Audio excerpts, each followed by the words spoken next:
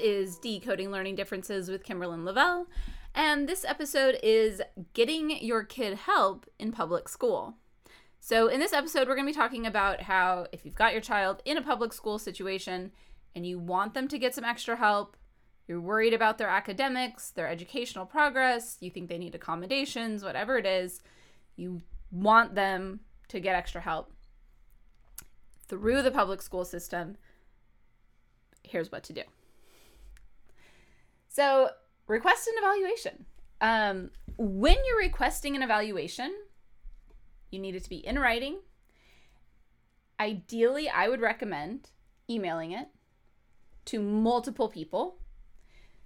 Principal, if you have the email for the school psychologist or a school counselor, an SST coordinator, anything like that that's in charge of interventions, a reading specialist maybe. If you know the education specialist email, that's your special ed teacher, the resource teacher, those are all other names for it. If you know that person's email address, send it to them. You can even send it to the secretary to send to whoever else you need, or include in the request to send it to everyone else. You sending it to multiple people makes it more likely that one of those people knows their legal obligation of what they need to do with that letter. And also that someone opens it in that timeline, you've got that receipt. And a lot of emails, you can set it up that you get a receipt when they open it. So you can set that function.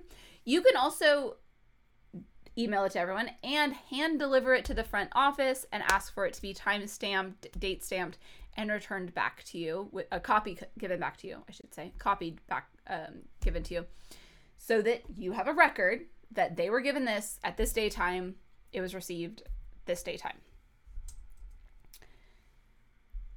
The biggest thing you need to request is exactly what you're asking for. I request my child be evaluated to determine eligibility for an individualized education program, or IEP. You might choose to say that you want your child to be evaluated to determine eligibility for a 504 plan. IEP tends to be, the biggest thing is it has services, accommodations, goals. 504 plan is just the accommodations piece in general. There's exceptions. There are some services with 504s, but in general, not so much. So if your child needs more than just accommodations, you want to go the IEP route. If they're good with just accommodations, you can go the 504 route. The one issue that I want to make clear is that the 504 legal obligations do not give a timeline of when everything has to happen. An IEP, other than like reasonable amount of time. An IEP gives a specific timeline. So requesting an IEP puts them on a timeline that they have to do things within. Also include in your email whatever your areas of concern are and the suspected disability. What your, kind of two ways to say the same thing. You can say, I'm worried because my child is making very little progress in reading, and I suspect that they might have a phonological processing disorder. Or you can just say a specific learning disability. You can say dyslexia even, although many schools would not use the term dyslexia in their report or on their IEP, but they understand what it is, at least to some degree, typically. We talked about the IEP versus the 504.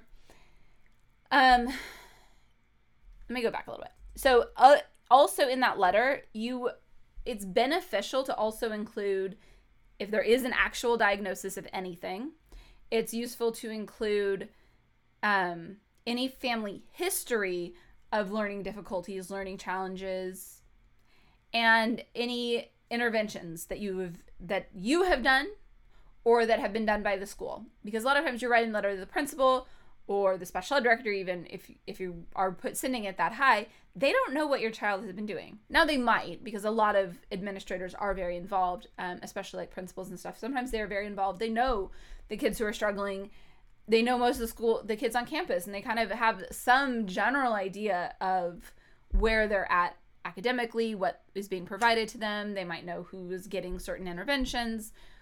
But you can list them in writing, even if you know that this person knows, even if this person is the one providing the intervention, you can write it down and say, you know, my kid has been getting this intervention for X number of months and is still struggling.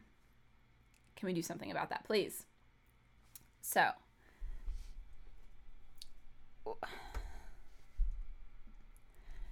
some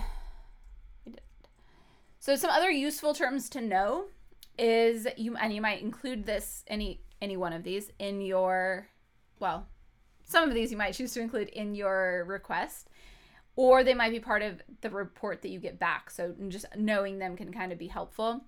You can also definitely Google these to get a little more detail on it.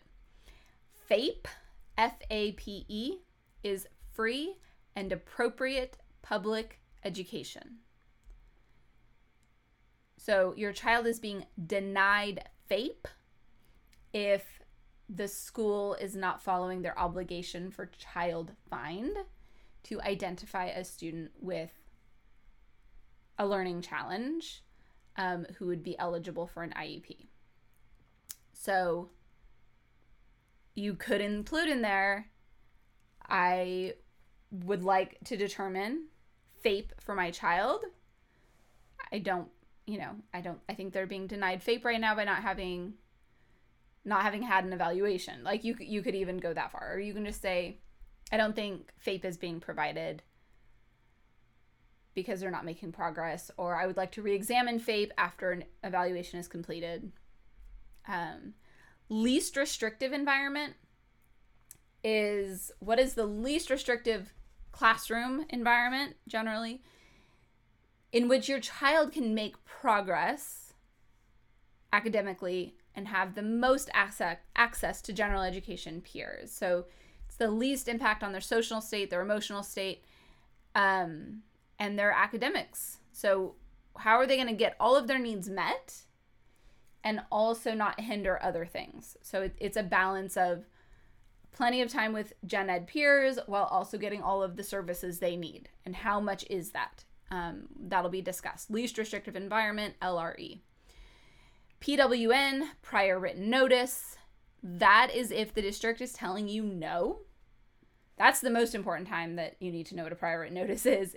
The district says, no, we're not going to evaluate your child.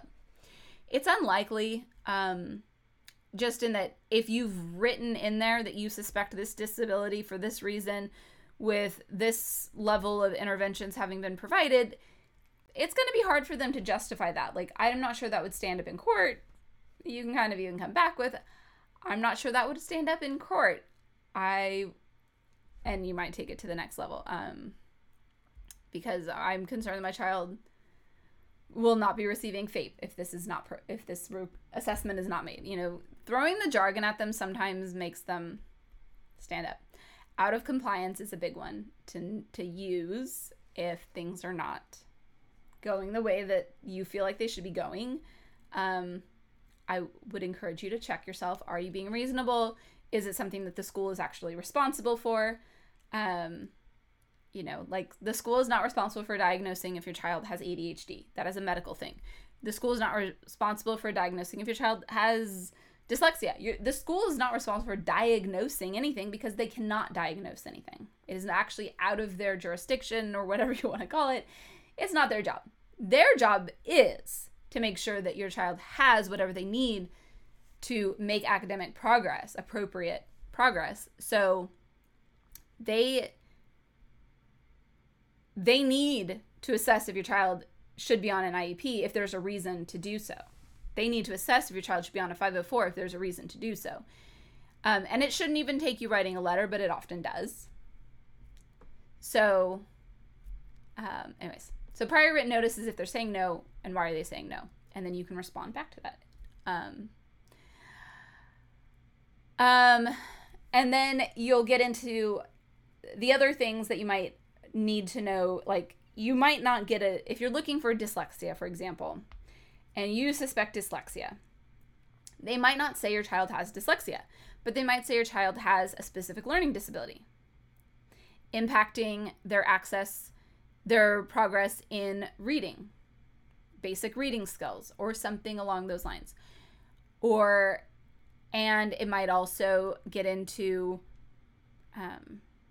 then based on or due to a processing deficit in, and then it'll list their processing disorder. So, and there's a few different ways they'll word that. Some areas, some states, districts will just say specific learning disability in reading and writing. That means dyslexia in the broad sense of the term dyslexia. When we think of dyslexia as just meaning a deficit in reading development. And of course, there are various terms used to define dyslexia. We have an episode on that, so check that out. But if you're getting that diagnosis, you're not going through the school to get a diagnosis. You're going through the school to get help. So you go through. You've got the timeline. And I already talked about that. Family history, examples of concerns, any medical diagnoses your child has, include all of that in the letter. So then we get into timelines. The timelines that you need to know are that, and this varies by state somewhat. So unless your state is different, so look it up in your state, because some states are different. They have their own regulations. This is like the federal suggested, but in the federal guidelines, it says that each state can make their own if they choose. So check your state. Like, for example, in California, this is true. I don't know every single state by heart. I know Florida is different. I think it was Virginia was different. Maybe Tennessee. So there's a few that are different. Check your state, see what the guidelines are. Calendar days, meaning weekends, are part of this. Calendar days, 15 days from when you give the letter. No, let me rephrase that. 15 days from when they receive the letter. This is why the timestamp is helpful. 15 days from when they receive the letter, they need to respond to your request. They can respond with a prior written notice saying, no, we will not assess your child. And this is why. But again, if your letter is thorough, it's hard for them to deny. They can respond with, let's meet. And, hey, we want to do these interventions. Will you rescind your request? If you don't rescind your request and they do not provide a prior written notice saying no, then they need to provide an assessment plan within those 15 days. You gave the letter, they need to give the assessment plan within 15 days. There are some school districts where they seem to be confused and they think that if they meet, that's the response. And then from the meeting, they have 15 days to do the assessment plan. Well, now they've just given themselves an extra 15 days. They're delaying your child's access to FAPE. So nope, not okay. You can point out to them the law that means it's not okay and they need to make it appropriate. So 60 days from when they receive the assigned assessment plan. So again, walk into the front office, hand it to them, have them timestamp it, copy it, give it back to you.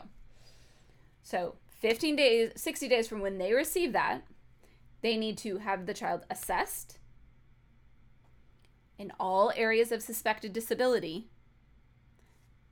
and then meet with you to determine if your child is eligible for an IEP or a 504.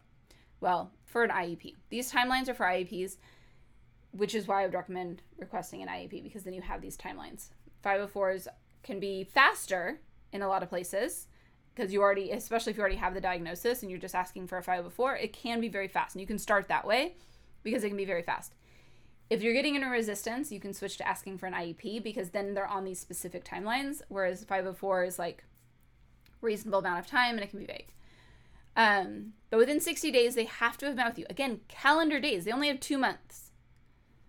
They have to have met with you, except for where a school break is more than 5 days. That's where all of these get paused during the school break, which is to your child's benefit. you want to make sure they have enough time to actually evaluate your child appropriately. This gets really hard at Christmas time. You don't want to pull the kid out of all of the Christmas activities to assess them, and then they're gone for 2 weeks, but that counts against their timeline. It's hard to get a full evaluation that's appropriate and a good picture. So it is to your child's benefit that it does get paused over the school breaks, I think. And then 30 days within meeting for the meeting that says they're eligible for an IEP. If they're found eligible, they then have 30 days to develop an IEP. Most districts I've seen develop the IEP. They prep and develop that initial IEP right in that same meeting where you determined eligibility, rather than then meeting again. They kind of do it all at once. It can be a long meeting. It can be overwhelming. You can ask for a break. You can ask for it to be reconvened later. You can ask for the assessment ahead of time before the meeting so that you have time to look it over. Don't expect to have a week. You can ask for a week. It's hard for them to get it done within the 60 days and give you time to look at it. So keep that in mind. They are trying their best. They're overworked. When you're looking at it, if you're looking at an evaluation, you're looking at 80 to 120 is average-ish. 80 to 90 is kind of low average. 110 to 120 is high average. 90 to 110 is the more average. Anything below 80 in these standard scores, SS or standard score, is that area of concern of what's going on. There's a problem here. And talk to the team, ask them to explain things, ask lots of questions. Your kid benefits from you asking all the questions and trying to understand it, because it's a lot to understand. And people who go over these reports every single day, every day of the year, they understand it, and sometimes they forget that they haven't explained it to this person sitting in front of them. So ask the questions, stop them, make sure you understand it.